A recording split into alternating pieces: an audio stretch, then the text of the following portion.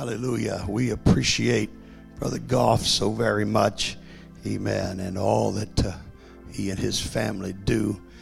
Appreciate them. I want you to come tonight. I want you just to obey the Holy Ghost and preach to me tonight. I'm hungry to hear the voice of God. God bless you tonight. Praise God. Praise the Lord, everybody. Praise the Lord. Amen. Praise the Lord, everybody. Amen. Such a good feeling in the house of God tonight. A Sunday evening service. And God's presence is here, and He's made Himself evident. Not just because there was an emotion, but God has confirmed His Word and given us something to worship Him about. And He is so very good to us. Amen, amen. Thank you, Bishop, for your confidence in letting me fill the pulpit, this sacred desk. I so appreciate the opportunity. And I thank God for what He's going to do tonight in each and every one of our hearts. Amen. I do feel more of a direction towards some of the young folks, but that could also be interpreted as some of those young. Brother Nelson, that is not you. Maybe those that are young in their walk with God. Amen. I hope that somebody can get some help tonight.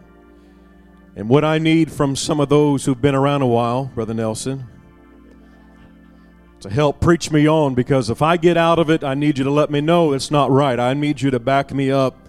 But I want the Word of God to help somebody today. Help somebody. I believe it's messages like that you heard this morning and what God has laid on my heart for tonight that pass it on to another generation, that keeps this going, this apostolic momentum. We can do nothing but win because our Savior has never lost. You have to get it inside of your head. If I'm probably the fourth or fifth person to say it tonight, God is the answer. Amen, amen. If you would, turn with me in your Bible to Micah chapter 7. I'm going to read 2 verses of Scripture in Micah chapter 7. And it's such a pleasure to see everyone here tonight. Amen. Looking forward to everyone coming back to the house of God.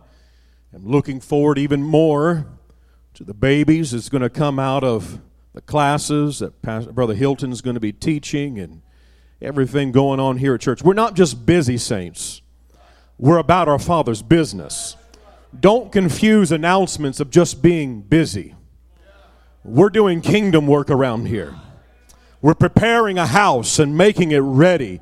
We're not just filling an agenda. We're not just taking up Friday nights. We're getting things ready for what is promised to come to pass and everything that's been laid out before us.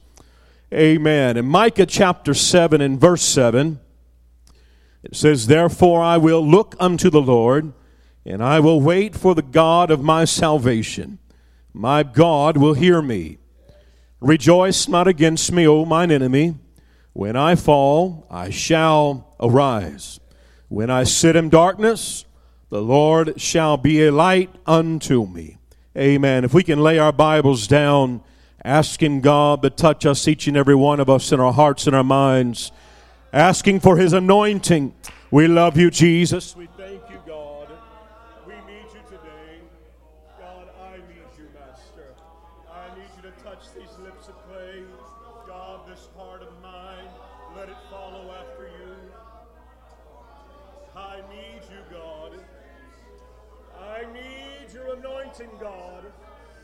Hallelujah. Not because of the audience, God, but because of the importance of your people. They need your word tonight, God. Hallelujah, hallelujah, hallelujah. Amen, amen. Let's magnify Him and thank Him for what He is to us. I love you, Jesus. I love you, Jesus. I magnify you, Master. How great you are. Hallelujah, hallelujah, hallelujah. Amen, amen. You may be seated. I love the people of God. Amen. The message that God has laid on my heart, it may not make sense when I give my title, but hopefully it all comes together. God has given me a word, and if anything, it reaches my soul. We have been hearing a lot about phrases, hashtags of not all heroes wear capes. And that may be true of speaking of those who have placed themselves in harm's way to care or provide for others. But in the kingdom of God, there is only one. And that one is Jesus Christ. There is only one Savior. There are many gods that people worship and serve, no matter what their name is or what they are made of. But there is only one Savior, and He wore a cross. There are no other saviors, no other gods, no other things that people can worship and dedicate their life to that have worn a cross and went to a grave and rose again to redeem His people from their sins. God knows all things, and to imply that God is reactionary to our plight states that God was not aware of your situation. And we know that this is not true. We know that God knows exactly what you're going through. And the reason that God can pick you up when you fall is because He knows about your problem before you do. He has planned your escape before you are even aware of the problem.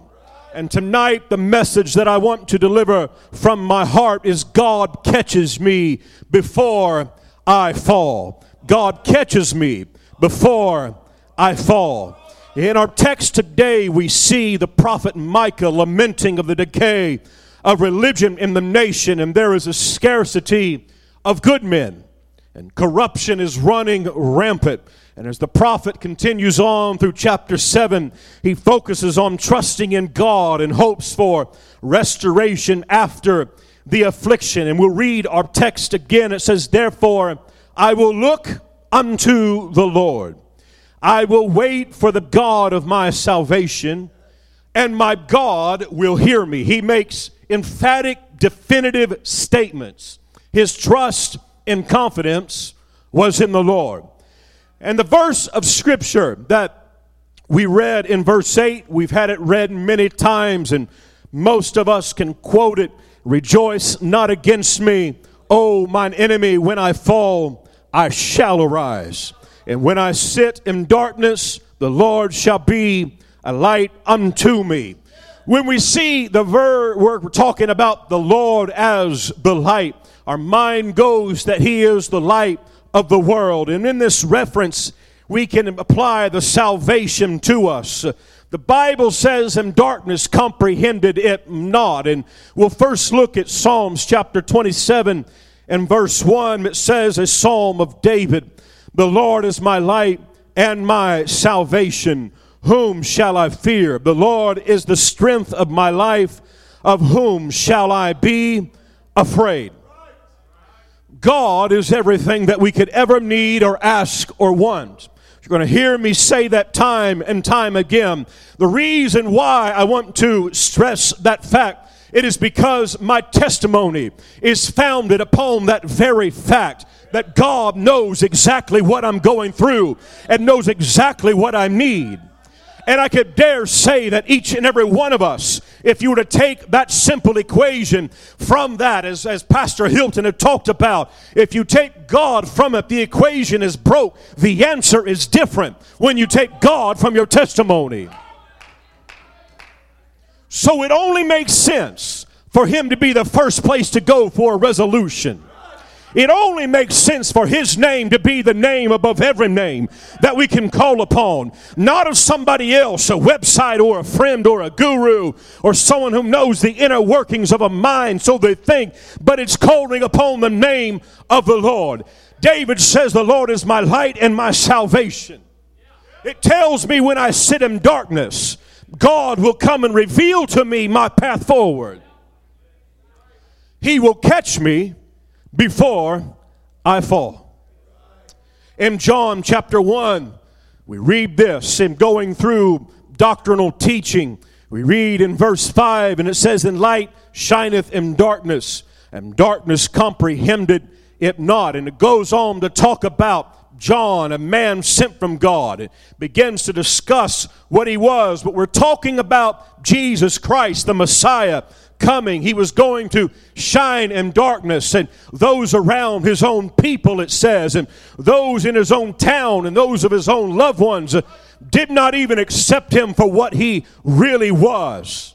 There was a lot of trust that the Messiah was asking of for those people, as a Messiah to walk in and say, I'm the Savior of the world, and them to say, all right, I'll believe. Now, young people, it's probably not been too far in your distant memories where you have probably observed or you have seen someone go to a park or play around the house, and you will see a parent place a child upon a step, and they will step back and they will extend their arms and say, jump. The first time you will see the child start to teeter, and then the parent begins to convince them they will be caught. Begins to let trust begin to build, and they'll get closer and they'll say, all right, I'll put my hands right under your arm. See, now I'll step back a little bit. And they'll jump, and you step back a little bit and jump. It's out of love and compassion that the parent catches your child every time. And it's the trust that the child begins to build, knowing that the parent will catch them every time. Now, there are instincts and reflexes of parents that when a child may be sitting on a chair and all of a sudden the parent may whip around and catch them at the last moment. It catches them unaware, but out of the corner of their eye, they catch them. Sometimes they do, and as video evidence says, sometimes they don't. But God is never caught off guard. He never quickly spins and pivots and, oh my goodness, and gets us just in time. He is always there waiting. God divinely orchestrated the leap for mankind, coming from the law to the salvation through Jesus Christ. He was standing there among his people saying, just leap, just jump, just believe.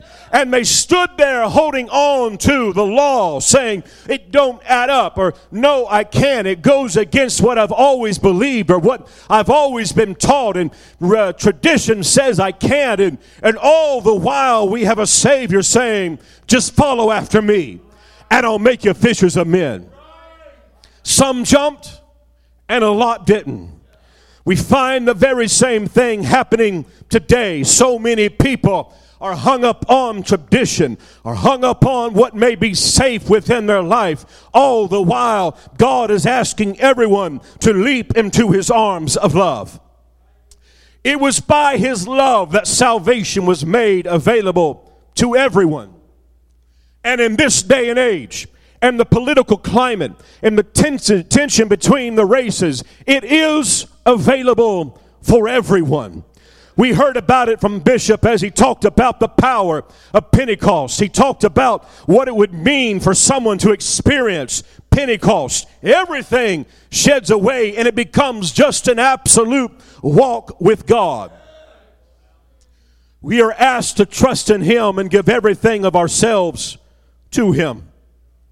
As we read on through Micah, we see through chapter 7 and verse 17, the prophet Micah begins to talk of the enemy eating the dust like a serpent, cursed like the devil himself, and fearful, and leaving their holes in the earth. The scripture gives the example of rain and the worm afraid of it.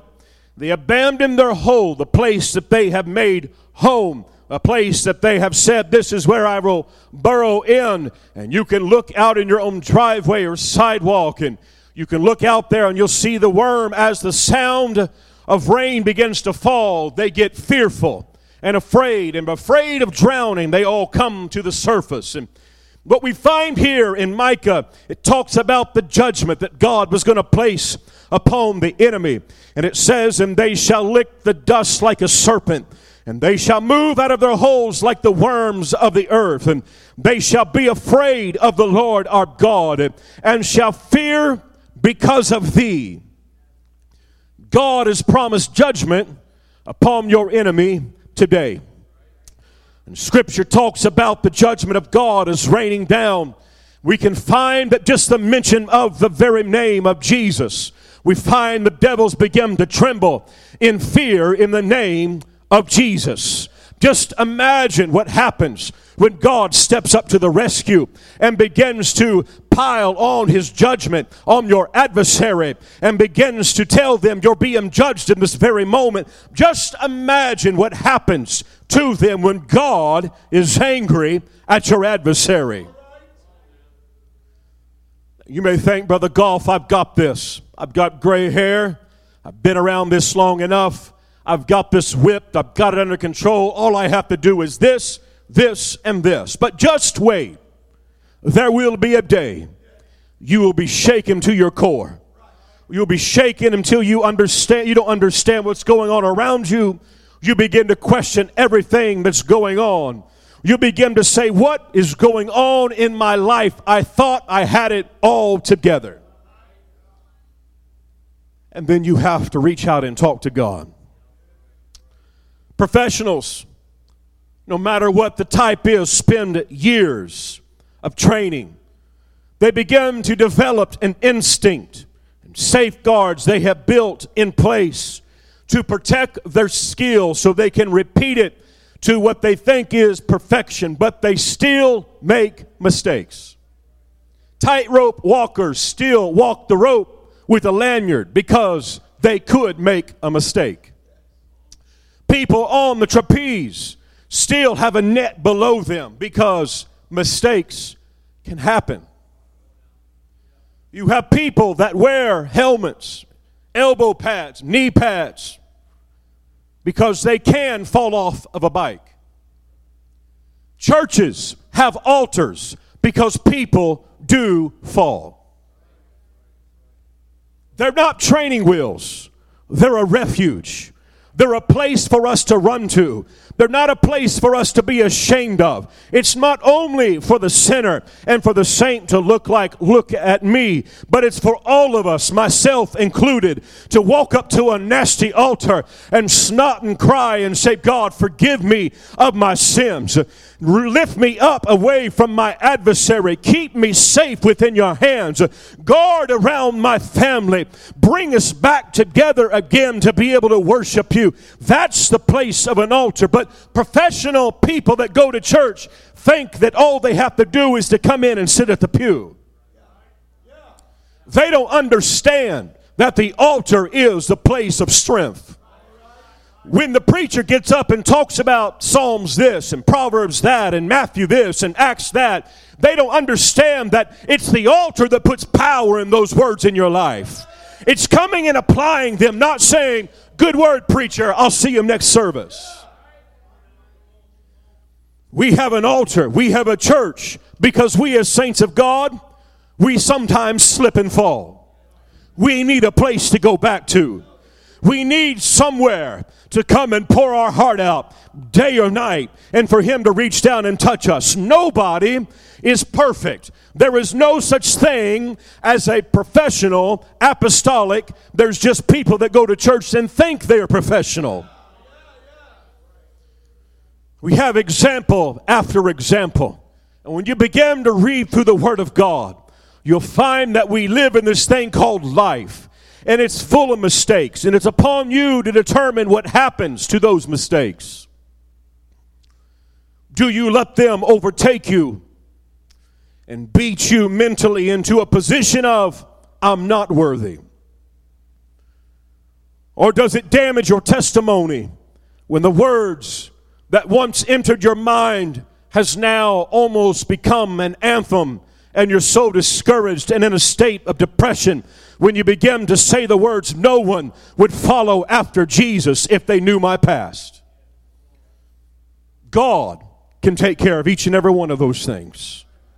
He's the one that gives the confidence. He's the one. And you can fill in the blank those words that we've heard the devil try to put in your mind and in my mind. And we hear them said deep within our heart in the times when we're troubled, when we don't know which way is up. We begin to hear those words the devil come in and say, you're not worthy. Don't worry about it. You've gone too far. And this is where I want to stop and talk to the young people for a moment. Young people, you'll look at people that twice your age and think, oh, they've got it all together. And there's people here that can testify and say that's an absolute lie. Myself being one of them. And you'll say, well, they've always been around church. And I can say, I may have always been around church in my life, but I haven't always been in church. The saving grace for Douglas Kaiser Golf has been that I've always tried to make my way back to the house of God. No matter how far I fell, no matter how deep in sin I thought I was never too far from God. Because I said, God, you are my refuge and my strength. In the time of trouble, in the time of need, I said, I've got to make my way back to Him. And I can tell you, young people, you're not going to hear that from anywhere else but the church. Because there's people going to say, yeah, you're right, Brother Jaheim. You're too far gone. Come do what we're doing. They're going to say, oh, you've made your way. You failed. No one likes you. No one loves you, Sister Jasmine. So why don't you come out and do what we're doing? And what they're doing is miserable. What they're doing is failing at life. What they're doing is focusing on small goals that mean absolutely nothing. I got married, I went to college, I had children, I bought a house, I bought a car, and they're just minor goals that people have placed so much more importance on than what they really mean in life. Because the Bible says it's all just going to rust and corrode and fade away. So stop judging your level and amount of success based upon people who have been down the road, because I can tell you today, it will get you nowhere in life comparing yourself to someone 40 years down the road than yourself. Young people, don't lose sight of the house of God. The reason people walk out from church is because they believe something that's in their heart and their mind that's convinced them they are not good enough. They feel like they're being judged when they feel conviction. They translate conviction to how others feel about them. They think that if I feel bad about myself, everybody else must feel about me, and thus I am being judged by the church. No, it's the voice of God reaching for you, trying to pull you back to one of these, to say, come on back and get back where you need to be. Quit trusting in this world, but find yourself in the presence and the house of God. There is but one constant in your life, and that is the house of God. I am coming up on 20 years at my current job. I'm just, in December will be 20 years I've worked at the current job that I have. But yet just last week they said we're doing a 7% cut across all of our management employees, and we'll let you know on the 22nd whether you have a job or not. I've always thought that I would die working for the railroad. I've always thought that I have 19 years left of retirement, Brother Jerome. 19 years is what I have left to retire. I always thought I would always be employed for the railroad. And people live their life always thinking these things. And then when they're ripped away from them because somebody gets a virus. And you can drive the streets of our main streets and see places that have yet to open back up. And people are getting unemployment and people without jobs because they trusted in what they always thought would be there.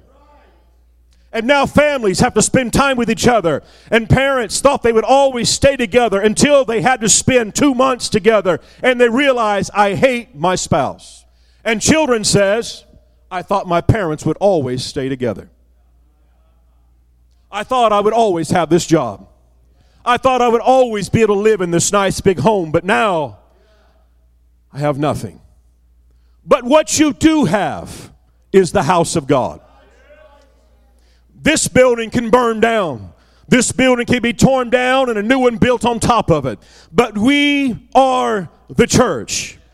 The Bible is trying to get us all back to the place to where we don't look at the things that we filled our 401ks with. And I'll be honest with you, the moment this all took a downturn, I have not even logged in and looked at my 401k one time. You know why? It will do me absolutely no good. It's just going to get in here and mess with here and impact me here. But if I can say, God, you have everything under control. That's all I have to worry about. That's all I have to set my heart on. So young people, all the way from Sunday school, all the way to the teens, and all the way to the college and career, set your sights on Him. No matter what goes wrong in your life, if you will put your focus on Jesus Christ, the chief cornerstone, not of just of our salvation, but of your life, you will have consistency. And you'll have people look at you and say, how in the world do you do it? And you can say, let me tell you who Jesus is. He's more than just a song. He's more than just some little meme. But let me tell you, He changed my life. He gave me a direction that I never had before. Jesus is the answer. He catches me before I fall. In Psalms chapter 13 and verse 4 it says, lest mine enemies say I have prevailed against him, and those that trouble me rejoice when I am moved. But I have trusted in thy mercy. My heart shall rejoice in thy salvation. I will sing unto the Lord because he has dealt bountifully with me. We find David beginning to pen Psalms in chapter 38. And it's a powerful chapter. Because when you begin to look at it, you see where David is recounting the story of his life. He's fighting for his very existence. And the counsel of his friends and his loved ones have forsook him. I'm reading verse 11 and 12 in the ESV. It says, my friends and companions stand aloof from my plague, and my nearest kin stand far off. Those who seek my life lay their snares. Those who seek my hurt speak of ruin and meditate treachery all day long. I'm here to tell you, young people, and there's some saints of God that's been down this road before that can tell you, just because you have yourself surrounded with friends, they will not always be there for you. There are people that I once had in my life that I called friends that are no longer friends. They made decisions that walked away from God and truth. They are now acquaintances to me, friends from the past, people I pray for and reach for. But I don't call them up and tell them the deepest, darkest, help me pray about this. I'm going through a trial, because I know they can't touch God. You can think, if I could use one of your terms, if I could just have my squad, if I could just have my glam squad with me, if I could just have the people that I think are my closest. We find that Job, his entire squad left him and judged him harshly. You'll find that David, his squad, undervalued his walk with God and labeled him just as a shepherd boy. We'll find that Joseph, there were so many aspects to his life, but the highlights are his squad sold him into slavery. He was a light about when he was in charge of Potiphar's house, and then his prison squad left him nearly there to die and forgot all about him after one had died and the other one got out and forgot all about him. And Jonah had a travel squad and they'd thrown him overboard, as you talked about this morning, Bishop. Moses sent his squad out to spy on the land and found out that only 2 of them were believers and the rest were unbelievers. We find that Jesus had a squad of misfits and gave them all a purpose, and they fought and squabbled who was the greatest and tried to keep those that Jesus came to visit away from him. And they lost control of their emotions with the sword and questioned his decisions and denied him to his face and sold him out for money. That was Jesus' squad. But Jesus come to say, I can be everything you need and more. You don't need a multiple of people on your shoulder walking through the mall or going to TJ Maxx or going to the coffee shop so you can look hip like everybody else. You need someone that'll meet you at the house of God and pray and spend time on their knees and talk to the Heavenly Father and say, let's pray for each other. That's the squad you need. That's the person you need by your side. Not the one that says, let's go do this and spin this and talk about this, but it's the one that says, what do you think about church? What about that message? What about that prayer meeting? What about that song that we learned? That's the squad you need to surround yourself with, young people. Those that love God with all your heart, not the ones that's walked out of church and you can't wait to walk out the door to go be with them after service is dismissed. It's the ones you want to hang around the altar and wrap your arms around and shed salty tears and say, God, touch them, bless them, keep them. They're my friend and I love them.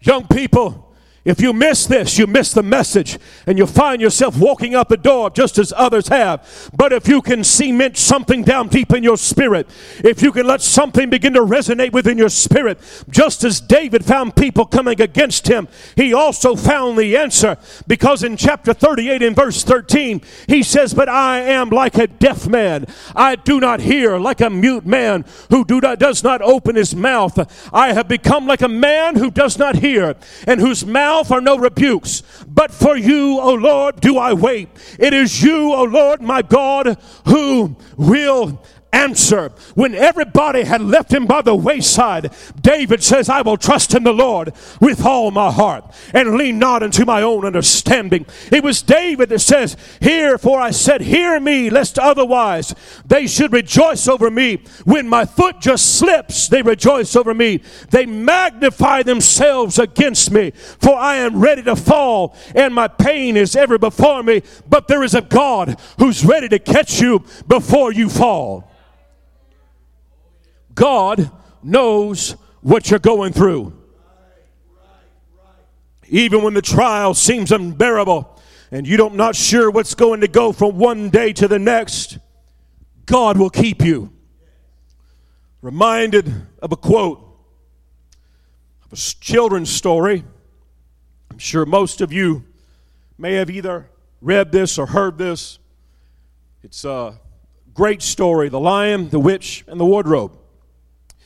And the example, and I may have mentioned this in the past, I believe I have, but the dialogue, when in Narnia, the children meet Mr. and Mrs. Beaver, who describe the mighty lion to them. And Lucy says, is he a man? Aslan, a man? Mr. Beaver sternly replies, certainly not. I tell you, he is a king of the wood, and the son of the great emperor beyond the sea. Don't you know who is the king of the beast? And Aslan, if you haven't heard the story, is talking about Jesus Christ. And it says Aslan is a lion, the great lion. And Susan says, oh, okay. I thought he was a man. Is he quite safe? I shall feel rather nervous about meeting a lion. And that you will, dearie, and no mistake, says Mrs. Beaver. If there is anyone who can appear before Aslan without their knees knocking, they're either braver than most or just silly. And Lucy asks the question.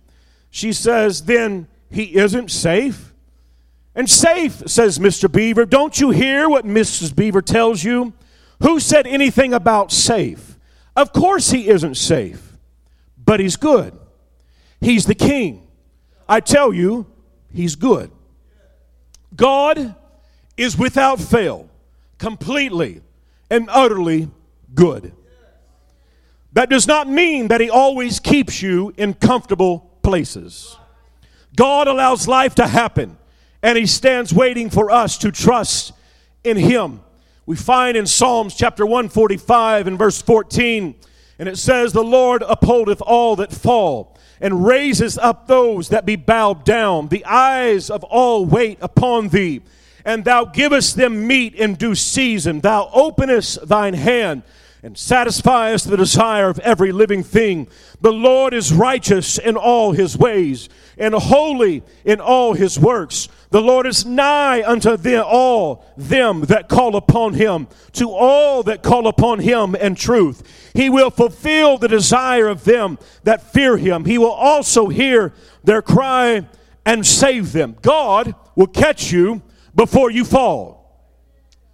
And you may be sitting here tonight, sitting on the pew, thinking, I'm never going to be good enough to really be used of God. I'm just happy for a place to come and repent and to feel his presence. I'm here to tell you, saint of God, those who are drawing close to him, God has a plan for you. It far exceeds your career path, your home purchase plan, even your relationship desires, even the car you plan to acquire at some point in your life. God has a plan for you that supersedes all of the things you think are important. Because the Lord preserveth all them that love him, but all the wicked will he destroy. We can sit there and we can read the verses of Scripture in Psalms chapter 23. When we know how good God is, I may stand in a place that I don't think is safe, but I know he's going to be there. Thus my God is good. Psalms chapter 23, it says, the Lord is my shepherd, I shall not want. He maketh me to lie down in green pastures. He leadeth me beside the still waters. He restoreth my soul. He leadeth me in paths of righteousness for his name's sake. Though I walk through the valley of the shadow of death, I will fear no evil, for thou art with me. Thy rod and thy staff comfort me. Thou preparest a table before me in the presence of mine enemies. Thou anointest my head with oil. My cup runneth over. Surely goodness and mercy shall follow me all the days of my life, and I will dwell in the house of the Lord forever. If you don't get anything from the Scripture, you must understand that God is there for you each and every step of the way.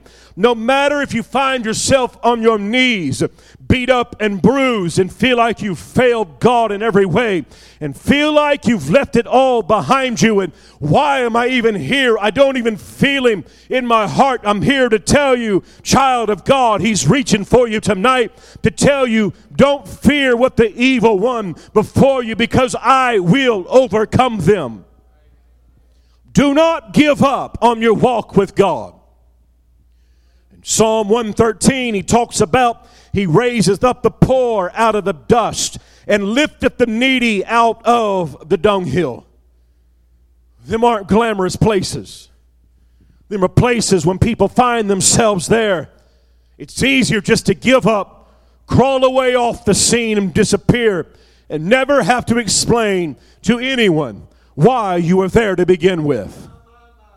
It's easy is what the devil's going to tell you. Just for you just to give up. You're dirty and you stink. Just walk away. But there's blood. There's blood that washes over each and every one of us. We as believers have a path forward that we must follow. Just like the one that if you were to ever go anywhere in Kansas City, in our metropolitan area, you're going to find yourself on Interstate I-35. For myself, that seems to be, we're always going on I-35. And so you must do the same way in the kingdom of God. Isaiah chapter 35. I-35. Remember this. If you're ever struggling, if you're ever in a place where you don't know which way is up or down, just go to I-35. Verse 1, the wilderness and the solitary place shall be glad for them, and the desert shall rejoice and blossom as a rose. It shall blossom abundantly, and rejoice even with joy and singing. The glory of Lebanon shall be given unto it, the excellency of Carmel and Sharon. They shall see the glory of the Lord and the excellency of our God. Strengthen ye the weak hands, and confirm the feeble knees.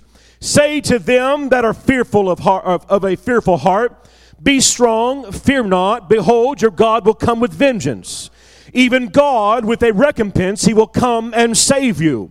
Well, you can just stop right there and that's good enough. Then the eyes of the blind shall be opened, the ears of the deaf shall be unstopped. Then shall the lame man leap as an hart, and the tongue of the dumb shall sing. And for in the wilderness shall waters break out, and streams in the desert. And the parched ground shall become a pool, and the thirsty land springs of water. And in habitations of dragons, where each lay shall be grass with reeds and rushes. And an highway shall be there, and a way, and it shall be called the way of holiness. The unclean shall not pass over it, and it shall be for those, the wayfaring men, though fools, shall not err therein. No lion shall be there, nor any ravenous beast shall go upon thereon. It shall not be found there, but the redeemed shall walk there.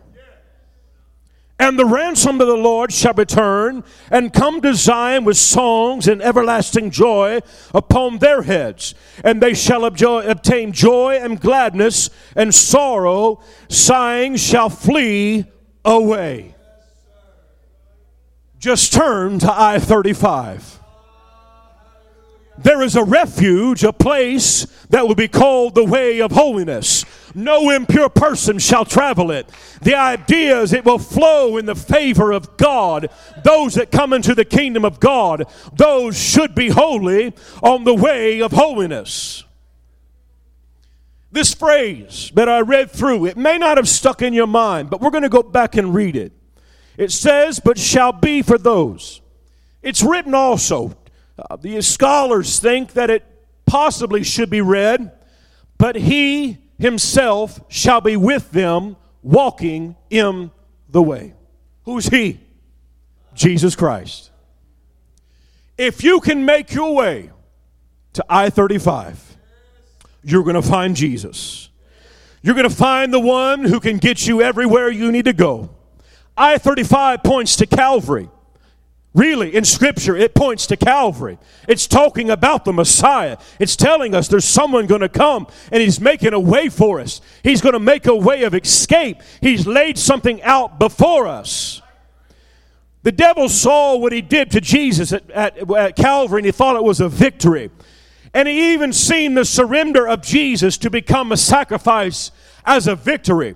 And you find that the devil began to have victory parties and marching around, look at what we've done to the Messiah. And little did he know that that was all a part of the plan of salvation, the awesome plan of Calvary. It's, as the song says, because he died, I live. Because there was a Calvary. We struggle to understand our behavior because we struggle with the least complex things of life. But the more complex things of life, seemingly unnatural steps that lead the soul to a fall, are accomplished without much effort. You see, the devil will set a trap, and all the flesh has to do is just to walk. And I want to talk about the flesh for a moment. That's a dirty word. That's a dirty word. Because there's nothing glorious about the flesh. I have never had the flesh say, get up and pray. I have never had the flesh say, you need to go to church tonight. I've never had the flesh say, why don't you pick up your Bible and read it? The flesh has always said the exact opposite of what I need to do in life. And yet, it's the easiest to obey. There is strength and weakness. Now, don't misunderstand what I'm going to say. I'm winding this up.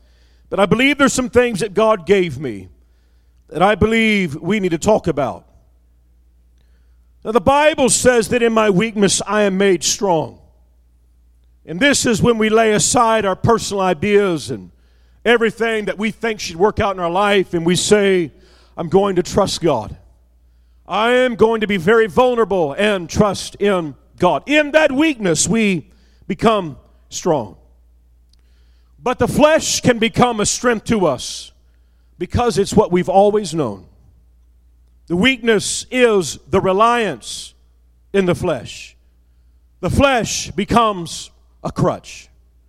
A crutch gives a false sense of mobility.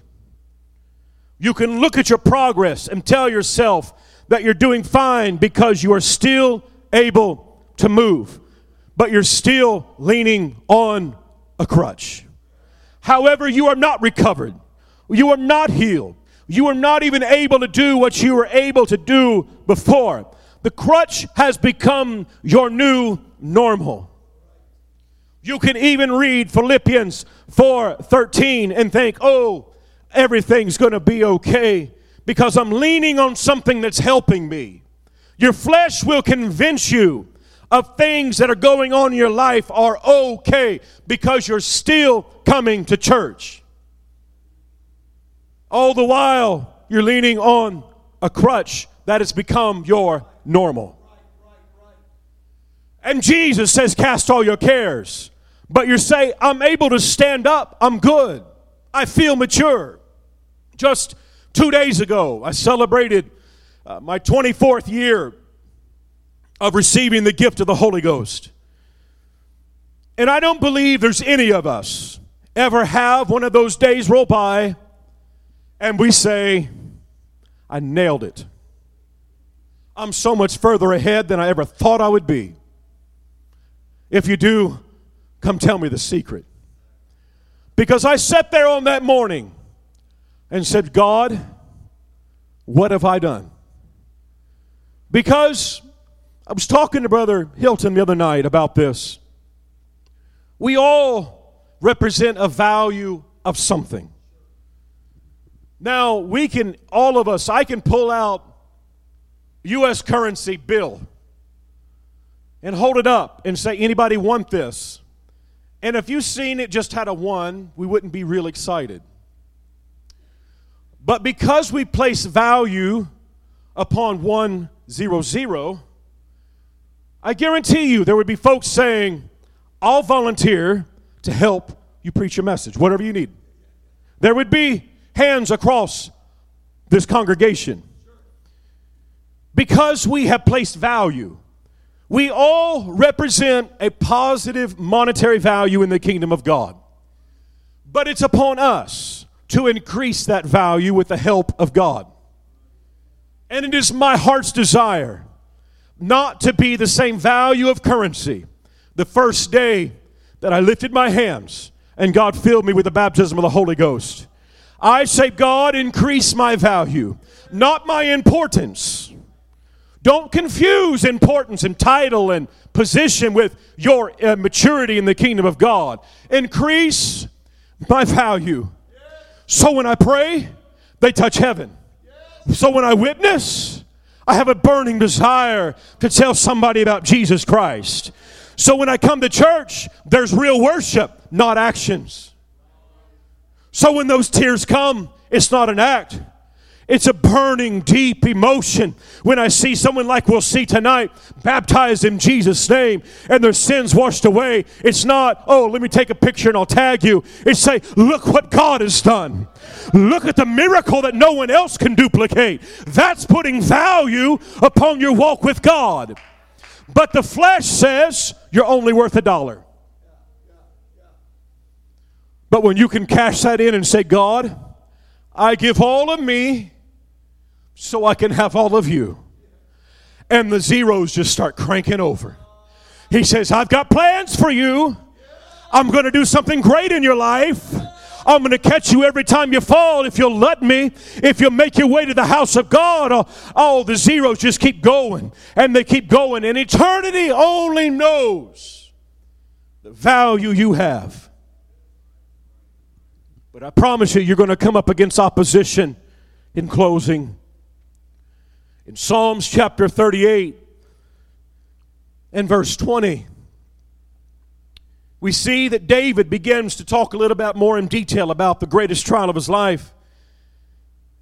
It's not the outcome you would think. He begins to talk about it. He says, they also that render evil for good are mine adversaries. Hold on. That's not just an ordinary bad person. That's someone who has benefited from my good. That's someone that may have been close to me. Someone I may have done this. Someone I may have pulled out my phone and texted and called. They're now my adversary. There's an enemy that has surrounded me. Early in Psalms chapter 38, it talks about them. They were my loved ones, my friends, my counselors.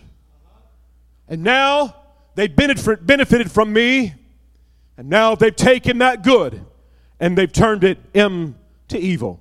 Why would that happen? It says, because I follow the thing that good is. He's not safe, but he's good. It's because I trust in the good of Jesus Christ and all that he represents in my life that people are going to attack you every chance they get. And it's upon you to say, this trial doesn't define me. God, catch me, pick me up, encourage me, make me more than what I thought I could ever be, because I must be in the kingdom of God. I must find myself in the kingdom of God. I don't care who they are, who they think they are, who they thought they were to me. I must have what is good. Can we stand this evening? Musicians, would you please come? And no matter what happens in life, pursue after the good of the kingdom of God. And just because you are facing a trial does not mean that God has forgot all about you. He's put you in a place to define your value, to prove himself to you, to say, jump. Just all you got to do is just lean forward. There's a tipping point to where your natural balance is overcome with commitment. And some of you are struggling with commitment. And God's just saying, just go. I'll catch you. I'll be here for you. You're going to feel a free fall. And the next thing you feel is his arms of love reaching around you, lifting you up, and said, I told you so. I told you so. You think, oh, well, it's going to cost me too much. No. It should cost you everything. Everything. The adversary would want you to think that you have messed up beyond all realm of forgiveness. And the endless drivel of lies that spews from his mouth is nothing but lies. And all Jesus is wanting you to do is just commit. You're not too far gone. And young person, I pray these words resonate through the ears of your spirit, where God calls them back up. When you're in your moment and you say, Mom and Dad may go to church, but I think I'm done. I'm too far gone. And I hope these preachers' words, and the words of the pastor, and every preacher that's graced this sacred desk, that says, just trust in him. And you find your way back. But here's how to keep you from getting there to begin with. Just follow the word of God. Let him catch you before you fall. Because a child can say, no, Daddy, I've got this. As a parent, you say, no, you don't. You don't understand. No, I've got it. As a parent, you sit there and say, you're just being stubborn. Just listen to me. I promise what I'm trying to tell you is good for you. No, I've got it. I'm 18. I can make my own decisions. I'm 35. I can do what I want. I'm 45. I've got everything under control. Just trust in him. And the struggle is no longer with just beginning to, I can't even imagine, I can't even think, I don't even know how to serve God. It's, God, I need you right now in this moment. It's not you looking at yourself trying to solve and solution this. It's you saying, God, I need you one more time. You've got to touch me. Can we lift our hands and talk to Him tonight? I believe God is reaching for someone. He's wanting a deeper commitment than just the surface. He's wanting someone to lay some fleshly crutches on the altar. Can we talk to Him, saints of God? Those established in the faith, those the testimony rings within your heart that says, preacher, you're right. You're right. You're preaching right down my testimony. The Word of God is reaching for someone tonight. Can we find us a place to pray? Can we talk to Him? Can we tell Him just how good He is? Thank Him for His keeping hand. We love you, Jesus. We worship you. Let's talk to Him tonight, saints of God. Let Him prove His goodness to us one more time. Let our hearts reach for Him, desiring after Him. It's more than just the chill down the back. It's more than just having the pastor lay his hand on you and pray for you. You feel the warm and fuzzy. It's about God reaching down Himself, picking you up, and reassuring you everything's going to be all right. I've got you. I've got you in my eye right now. God's reaching for you tonight. Don't let conviction turn into judgment from the church. It's love. It's God's love towards you, saying, make your way to me. Be different than what you've ever done. You've struggled all your life trying to live for God because you've been trying to do it on your own. Let God reach down and touch you tonight. Hallelujah. We love you, Jesus. Hallelujah. We worship you, God. We worship you.